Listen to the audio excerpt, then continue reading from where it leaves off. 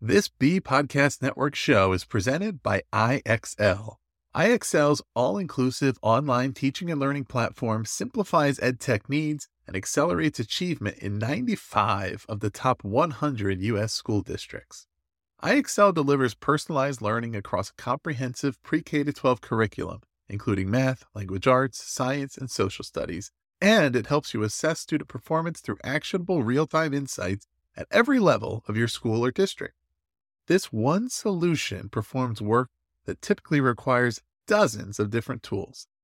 Want to find out why so many leading districts trust IXL?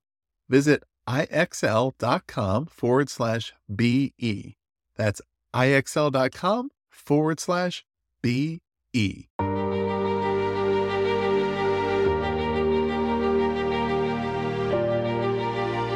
Hello, and thank you for joining us. My name is Richard Gerver.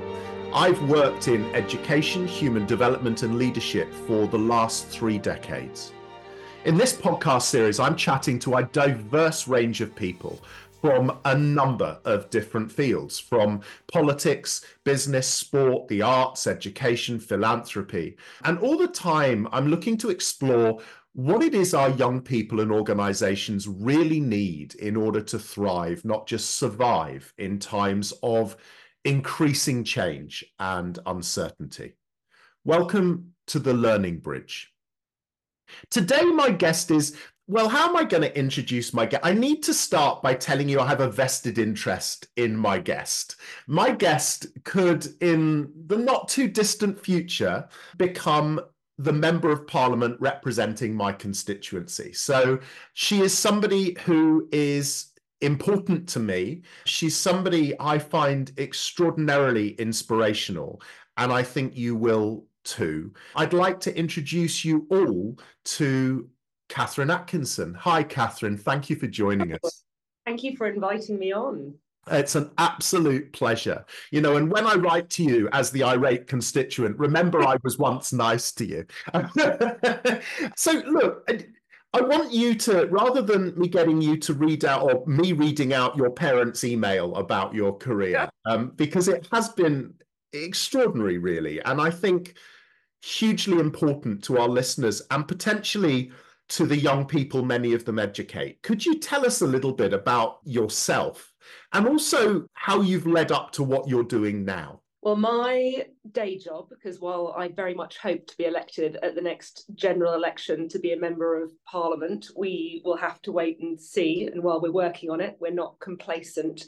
My day job is as a barrister, which for kind of people who aren't in England and Wales, it's basically a litigator. And I was told at quite a young age, because I'd never really heard of what a barrister was. I heard at quite a young age that if I became a barrister, I could argue for a living. And I thought that sounded amazing, which probably also tells you a little bit about what a pain I was as a kid. But I didn't really understand the world. And it's still really unfortunate that I think that if mummy's a judge and daddy is a King's Counsel, then it's much easier to break into. But I didn't know any lawyers. My granddad drove lorries and hated lawyers and definitely thought it was a terrible direction to go into. But it was also, I think, the naivety of youth. I didn't realize now that it would be hard. And I'm very lucky. I'm very lucky that I broke into the world, and I certainly studied with a lot of people who would be absolutely fantastic in court, but who didn't quite break into that sphere and took other directions. But for me, a lot of people think it's crazy to want to go into politics, especially a career and 3 young children. But politics is still where you make laws.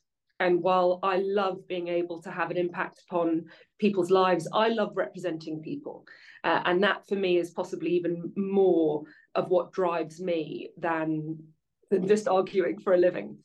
And I believe I can make a greater difference to people's lives in Parliament, particularly with a Labour government, than I can one case at a time. But that's my day job, and where I hope to be at some point next year. In terms of, I do think that the background that I have in law, I hope will make me a better member of Parliament, because a crucial element of the job is looking at scrutinising the laws that we want to enact.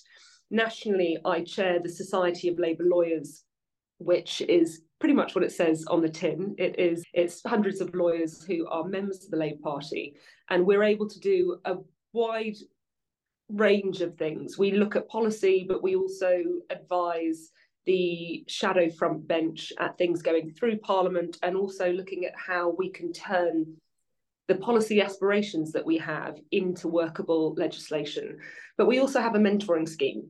And I think this year we have 36 people on our mentoring scheme.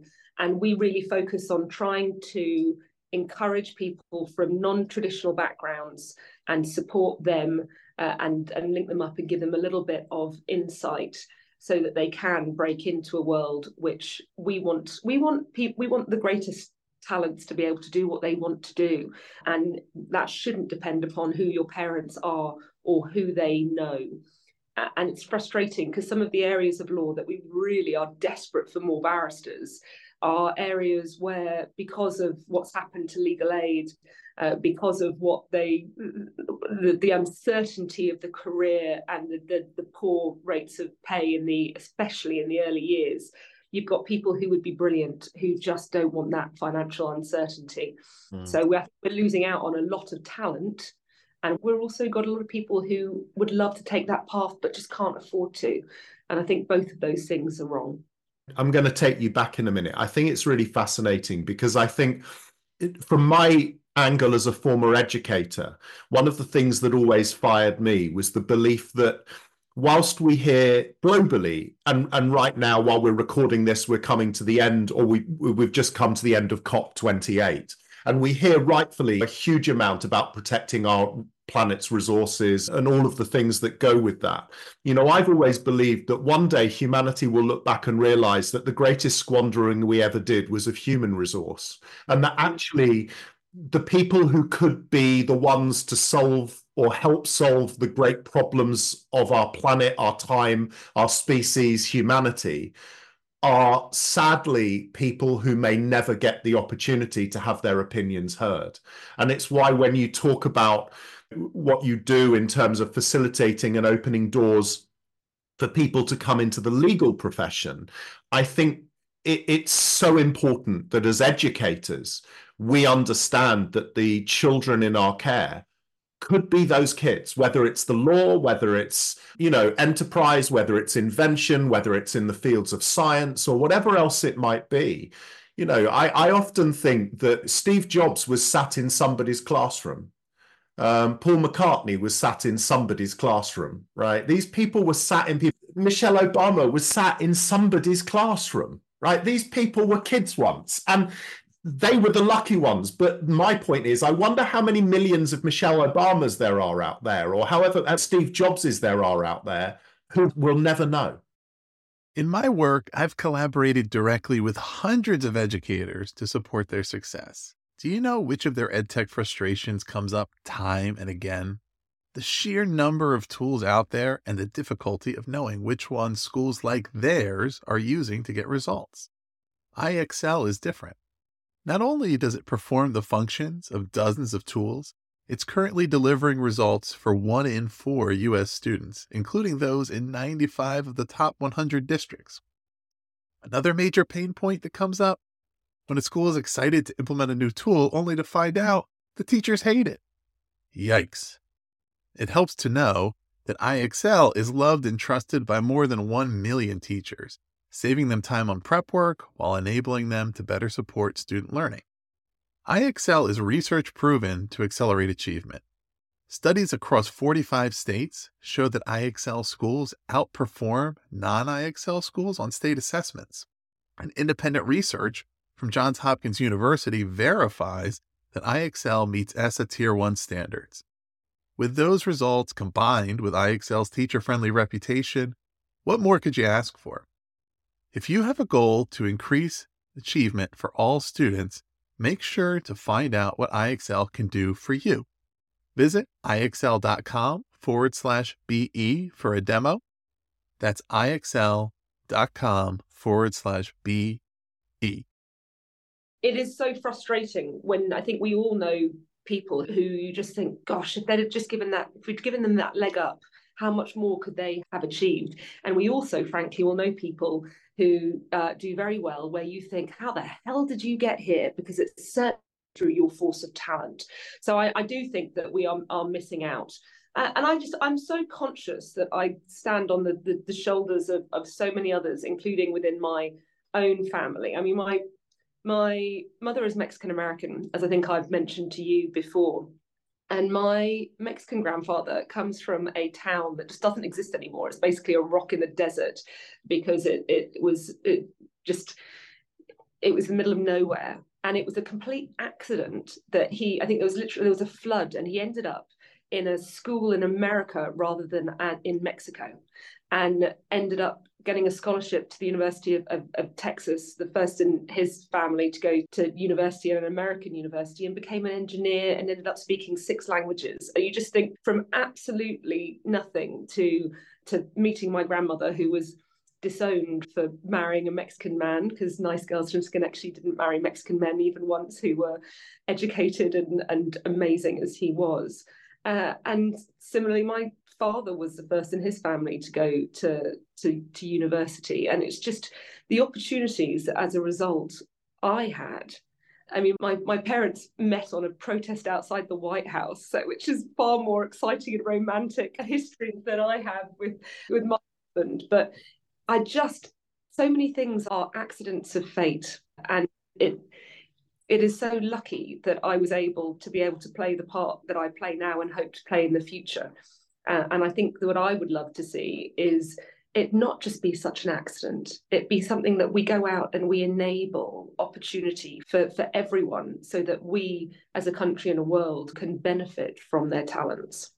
I think that's so potent and so powerful, particularly in an age where so many people currently, sadly, around the world feel so disenfranchised. And I think what I appreciate so much about you and your politics, which we're not going to get into massively today, is that your passion to empower is genuine and real, and more needed now, I think, for all kinds of reasons. One of them, which we might touch on a little later, is a solution to the way, hopefully, we repair some of the horrendous polarization and anger we see around the world. It seems to me that the only way we can do that meaningfully is to help people feel they have a greater sense of connection with their world and the world around them, and that they can be more active in what that means. So look, I want to take you back. I want to take you back to Gobby Catherine, the child in school.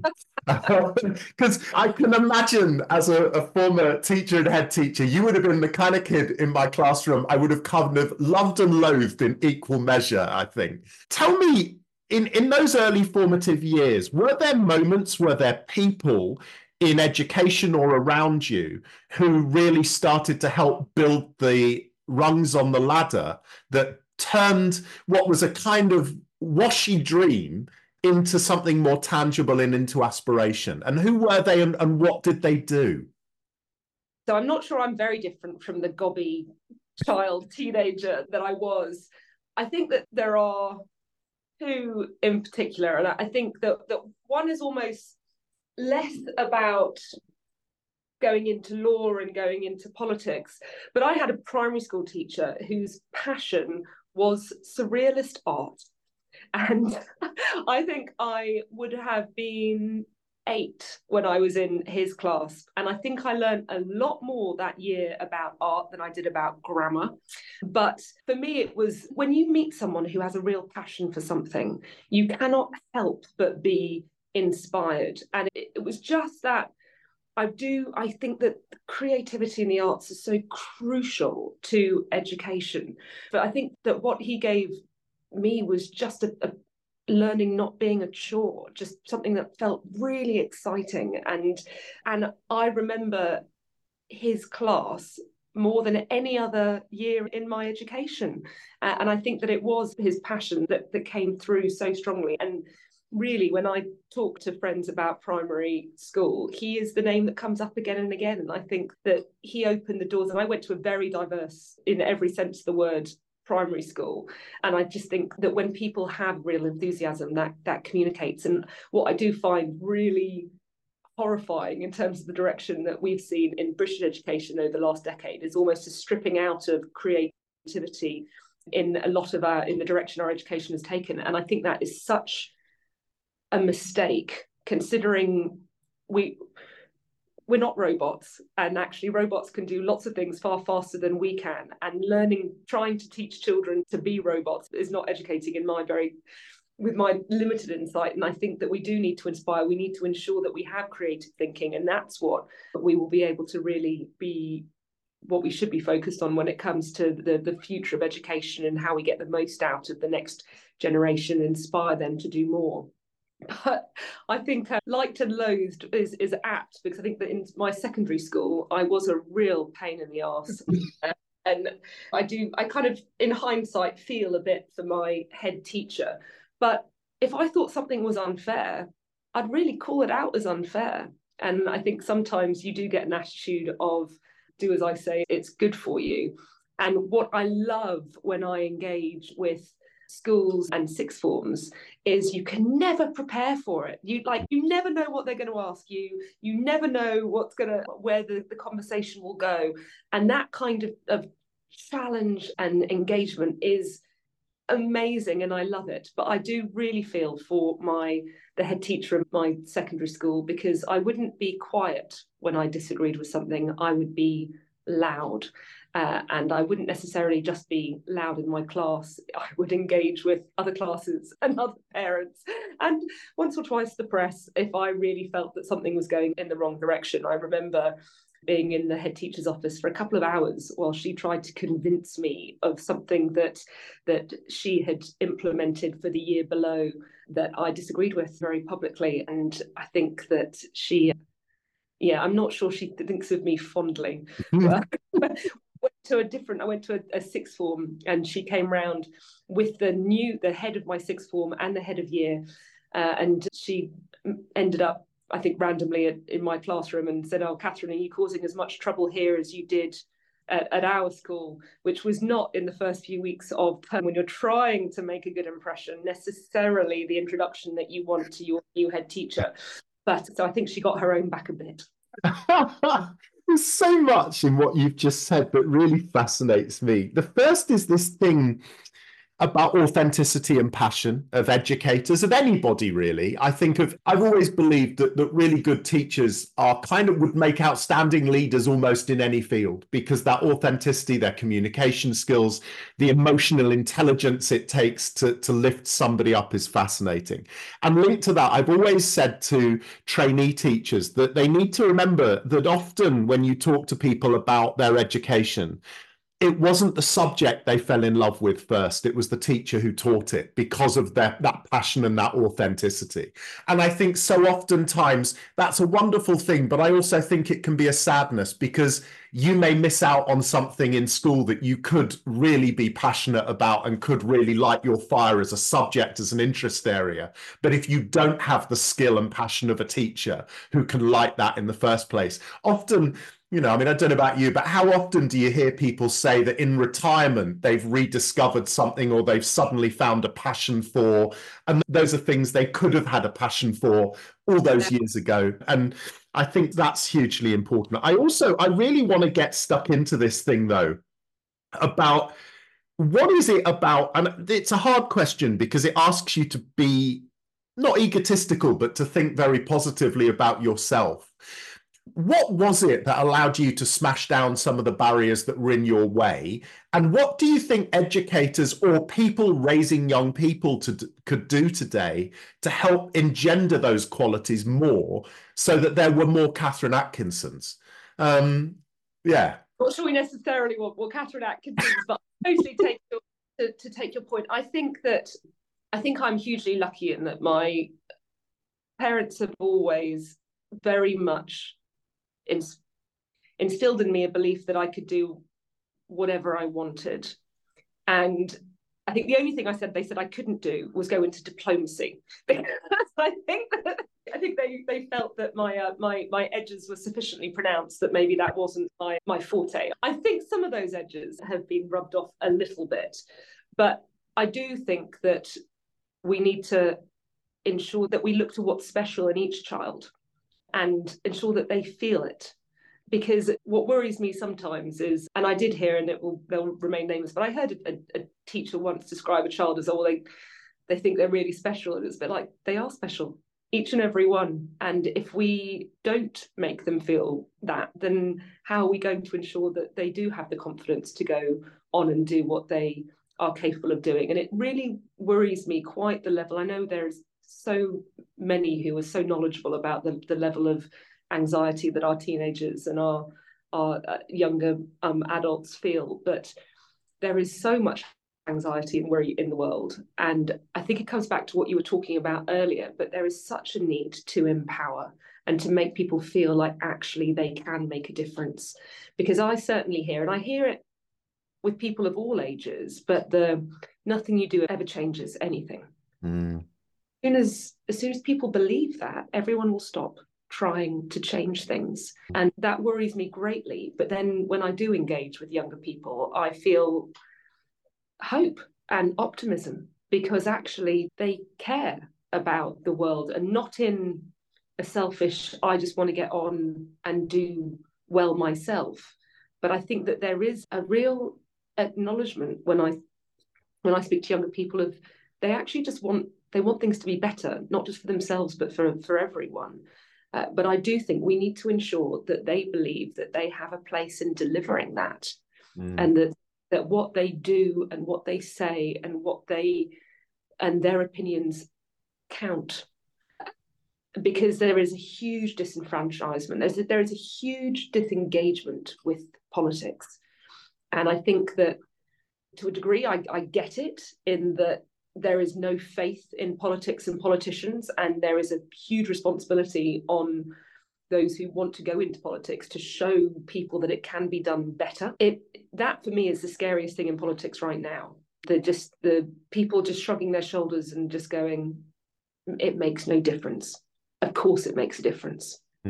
Yeah, well, I mean, we can see that, right? It was interesting. I was talking to another guest about this point about enfranchisement. And if people want to pick up the episode, it's with an extraordinary woman called Jill Hicks. I won't say more than that, but we were talking about this issue, and we were talking specifically about change and changing society and the way people behave towards each other, see one another, etc., etc. And she said exactly what you've said. Everybody has to realize and appreciate that when they dip their finger into the pool of life, there are ripples, whether they intend them to be or not. And actually, it's how we activate that opportunity to change. And we realize that by our very existence, we have a power on the destiny of the planet, even if it's in a micro level, how we interact with each other. I mean, again, as an educator, one of the things I'm passionate about is explaining to future educators, and actually leaders and potential leaders in any walk of life or organization, that their legacy is not in their own actions, it's in how they empower others to make change and difference too. You know, in a way, for me, the great art of leadership is to do yourself out of a job, because you've empowered everybody around you so much, you don't need to exist anymore. I think when I stood for Parliament before, I had a Conservative councillor put on social media that I would be far too busy changing nappies to ever be a member of Parliament. And it ended up becoming quite a media controversy. But I'm angry not because I was offended. Frankly, I've heard far worse. But I was angry because I spend so much time trying to encourage others, particularly young women, that they can make a difference and that they do have a place in politics, and that their contribution would be important and valued. And to have some middle-aged white guy say that actually, no, politics is not for people like me, people like them, made me absolutely furious. But then I think that the Daily Mail and the Sun ended up running stories very clearly implying that he was sexist, which I don't think he ever quite got. And he don't realise what the problem was.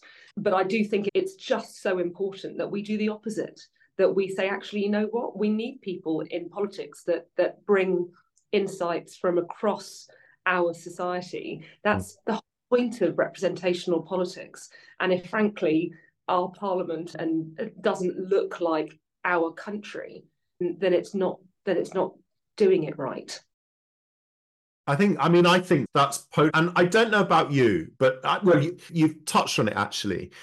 I'm profoundly optimistic in one way, because I think, first of all, there are too many people out there, particularly, I think, white middle-aged men like me, who underestimate how extraordinary our young people are and how extraordinary that next generation is. And I think they underestimate them at their peril, because I do think the world is changing, and changing faster than they like. I think it's why we're seeing so much pushback from that group of people who underneath it all are terrified, whether it's the owners of some of the big media companies or whether it's some of those entitled people around politics. I think they're actually, if they're honest with themselves, terrified, because they know the tide is coming to sweep them away. And a bit like King Canute, they're trying to push the sea backwards. And I think they'll only be able to do that for so long. I mean, the interesting question I want to ask you is, as a lawyer, somebody who is ingrained in legislation and policy, and will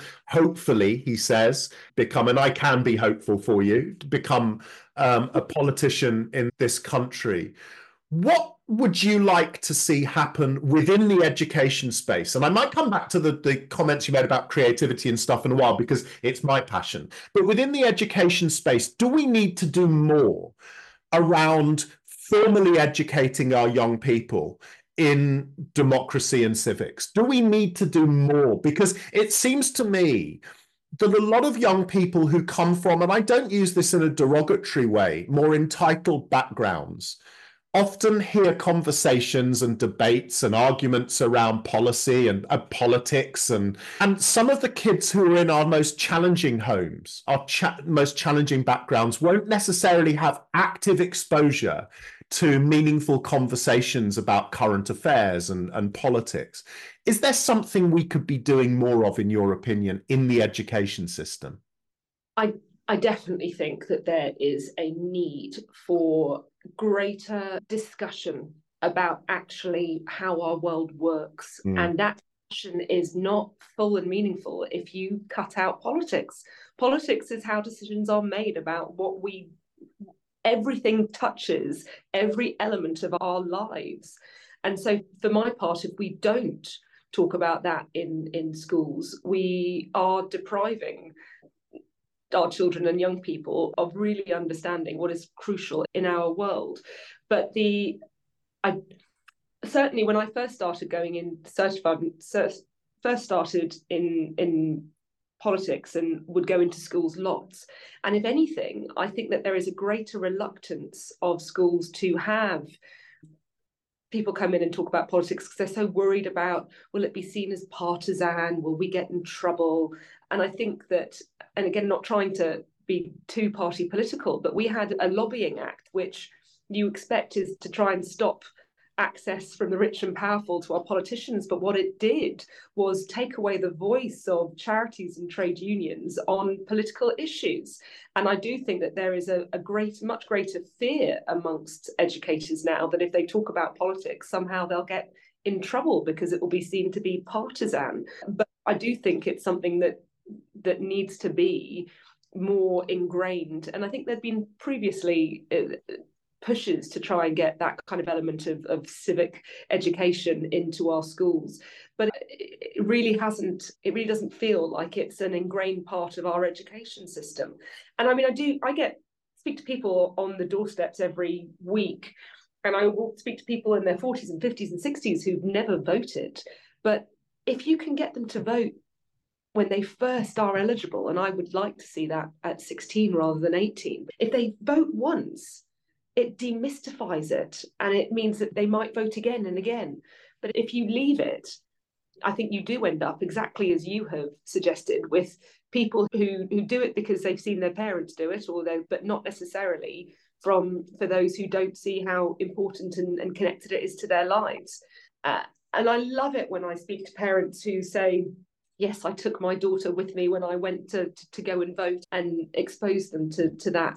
But if we leave it to kind of individual parents, then how many are missing out on having those conversations about what voting is, what it means, what our governments do? And I do think that there is a lot more that can and should be done to try and ensure that young people realise how things work and how it is relevant to them. I think, I mean, so many rich things there to think about for the people listening. So one, I think, is very salutary, because some of our listenership will be over the pond in the US. And I think we're seeing some horrendous battles over there in the education space in certain states of the United States around a whole plethora of things, where what should be taught and how it should be taught is almost dominated by political agenda. I think here, one of the things that troubled me many years ago was when the coalition government came into power in this country in 2010, one of the first things they did was they scrapped the curriculum authority in this country, which meant we were one of the only countries in the developed world that didn't have a buffer between politicians and what should be taught in our schools, which I think has been deeply dangerous for a very long period of time. So those are some of my thoughts there, and I think you're right. And I think we need people like you, we need parents, we need young people, we need people in all sectors to stand up and say, no, education has to be about helping young people to develop the confidence as well as developing knowledge. It has to be about developing confident, critical young people. A few years ago, I interviewed a man called Barry Barish, who was the 2017 Nobel Prize winner for physics. And something he said about the kind of people he needed to gather around him in order to go on and win a Nobel Prize, although he didn't know that's what the research would lead to, was, and I think this is one of the most powerful and potent things I often challenge educators and people outside of education with. He said, I needed people that had the courage to challenge the beauty of the proof. And I just think that's one of the most poetic and powerful things I've ever heard about what we should be seeking to do with young people. And if I'm sorry. I completely agree with you about especially the kind of the Gove reforms in education, and it comes back to I was utterly horrified at the stripping out of creativity and the arts. But the other thing that they did, which I thought was indefensible, was they absolutely slashed early years education. Yeah. So I used to be a chair of governors at a nursery school and children's centre, and really saw, and I did that in my 20s, but I saw the impact and the enablement of younger families through that support. And the greatest difference you can make to someone's life chances is in that first 3 years. And I do think that there was a huge benefit in real investment in those first 3 years that we had seen between 1997 and 2010. And I think I will never forgive the coalition government for stripping that back. And I think that when we kind of started almost by talking about the loss of talent, I think a huge element of that is the ripping away of the investment and support around early years, which was focused on supporting the entire family in those early years, I think is unforgivable. And I do think that we are now really seeing the disbenefit in the children that have come through without the same degree of support in their really formative years. I think you're right. And I think, by the way, it's been amplified by the pandemic, because what we've seen there are young people, as you know, with the number of schools and education centres you visit now, the impact on language development, on confidence, on ability to interact and build relationships in those children who, if you like, have now been doubly starved of that kind of support, is going to take one heck of an effort to turn around for those young people. And I think it's something that, yet again, I mean, it's been unbelievably highlighted. It was before COVID, but I think COVID, like with so many things, has been an unbelievable amplifier of why early years education is so important. And again, on a very personal note, I've never understood why we allow the education system to be dominated top down. In other words, from publishing houses and higher education institutions defining what education should look like, when I actually believe education should be designed bottom up. In that, and I've said this many times before, apparently we learn somewhere between 70 and 75% of everything we'll learn in our lifetime before we're 5. We are incredible learning machines. And if only we could learn from the incredible practice and knowledge of early years educators and find ways to bleed that up through the system, I think we could create a transformative system. Completely, and it absolutely ingrains inequality when if you don't do that. Because what we absolutely have seen, the reason that I've worked so hard to try and stop the closure of a nursery school in Derby North, where I want to be the Member of Parliament, was because the reason that the Conservatives wanted to close that nursery school was because they were running a deficit in relation to their special needs provision. So it was a state nursery school that had 40% special educational needs and were able to support a number of children whose needs could not be met in private settings, and who had often had placements break down where they couldn't be met. And they were putting in the additional support and the safe ratios that actually meant that they could be in that kind of setting. If you close that down, if you close down the fact that they're actually being assessed and their needs are being assessed from nursery school, all you do is delay that assessment till primary school. In many cases, you will get to a point where actually you are depriving that child of really even being able to stay in mainstream education, because they are not making the progress that enables their future education to actually be as successful as possible. If you actually ingrain that separation, ingrain that inequality from the start, it becomes exponential. And it's so frustrating that we then absolutely could be in a situation where it isn't just wrong, it's economically and financially illiterate, because it always costs more if you push people to crisis. It always costs more if you're having to put in even more specialised support because you have taken them away from the ability to participate in mainstream education.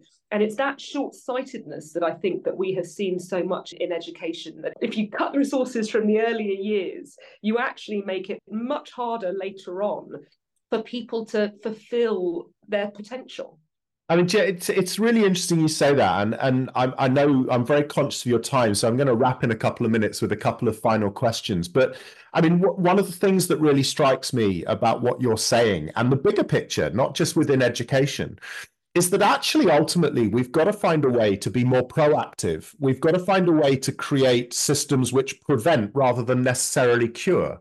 You know, whether it's healthcare, whether it's education, whether it's law and order. It strikes me that with all of these things, what we've ended up with, and I think it's certainly the truth in this country and probably in other parts of the world too, is we're living in an age where we are spending so much time, energy and resource on curing problems that could actually be prevented in the first place. And I think, you know, that point around education is so immensely powerful that by the time our kids get to secondary education, wherever they are in the world, often so much of our resource is going into remedial work rather than actually helping them push forwards.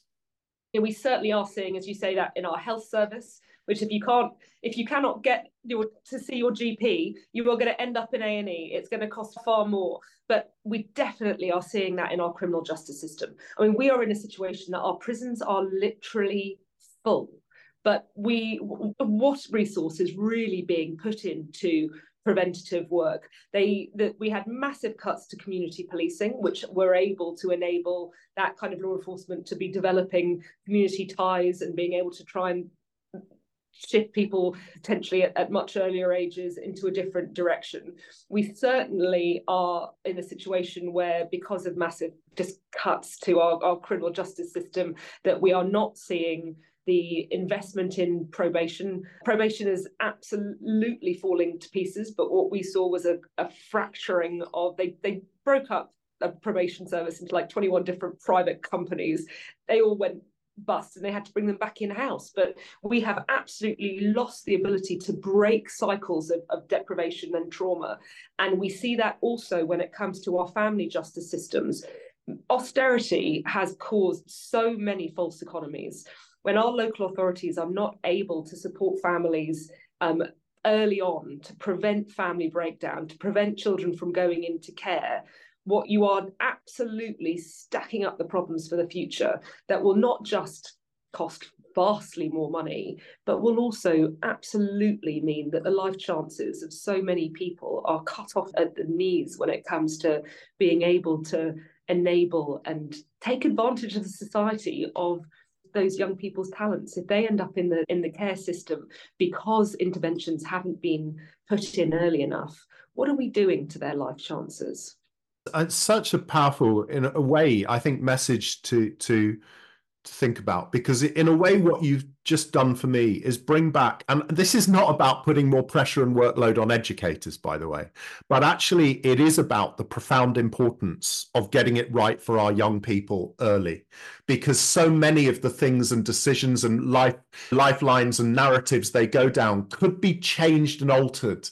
I mean, I remember many years ago having a heated conversation with a former Labour Prime Minister about the fact that if only we could find a way to nurture the talents of kids that end up running gangs, because they have profound ability, and actually find a way to help them steer those narratives into really positive and constructive directions, they could be unbelievable community leaders using those natural talents and gifts. I think that actually being able to be a youth worker or a community worker is not something that everyone can do. It takes a real talent and a real empathy and a real insight, but it's so hugely important. You talked before about actually how valuable teachers could be if they were more involved in if they wanted to stand for politics themselves. But at the moment, the way we treat our teachers is pretty abysmal. And the pressure that we put on them, because you are talking about a segment of society which, exactly as you said, has such an opportunity to nurture and enable and empower. But at the moment, they aren't being empowered. They are being absolutely they're so stretched, so dry, and there is so much that they are expected to do. And they're at the front end of seeing the impact of the cost of living crisis. And as you say, a lot of the ramifications of COVID as well. And until we actually enable them to focus on teaching rather than absolutely everything else that they're expected to do, we are hindering them than enabling them.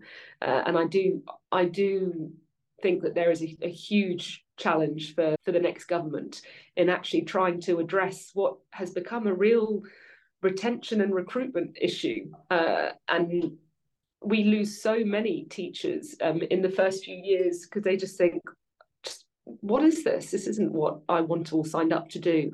And again, we're losing talent. So we need to ensure that we are enabling the teachers of the future, who in turn will enable and empower our children.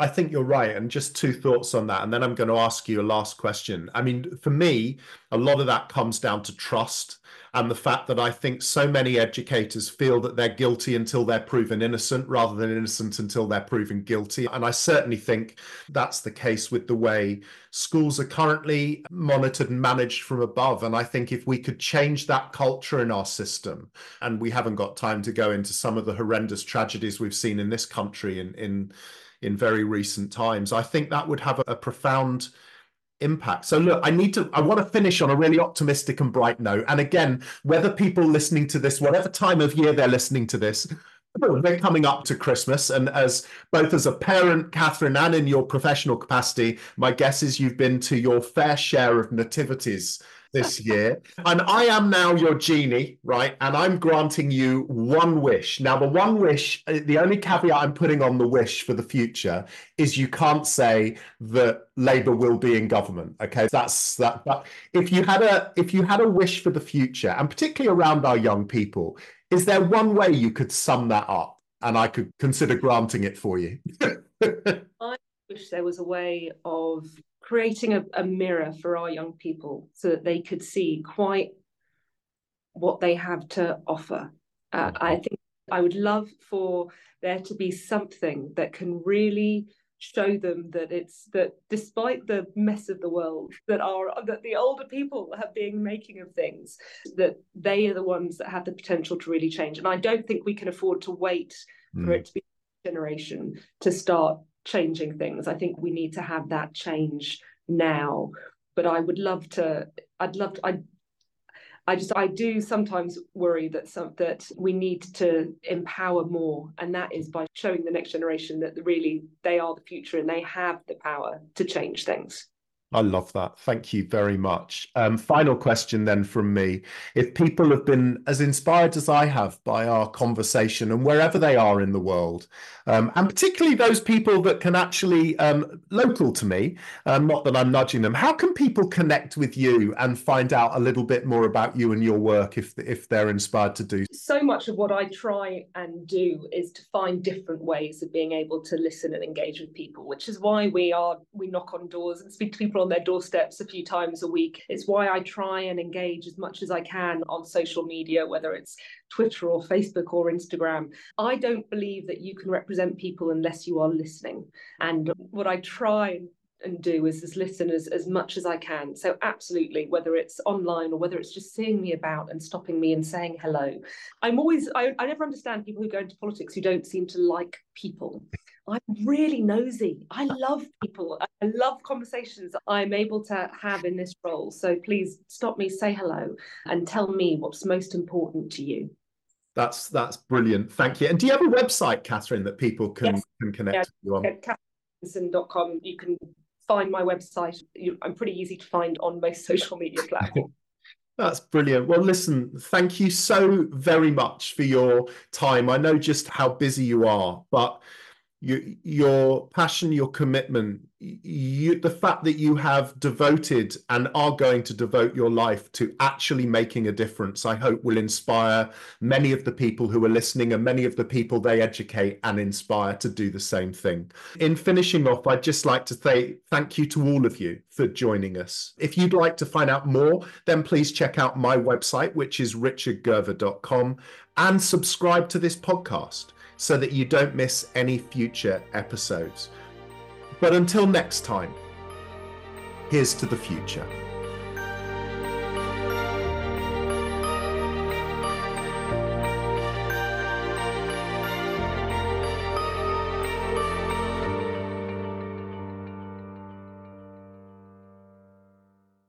This episode was edited by Gage Sanderson.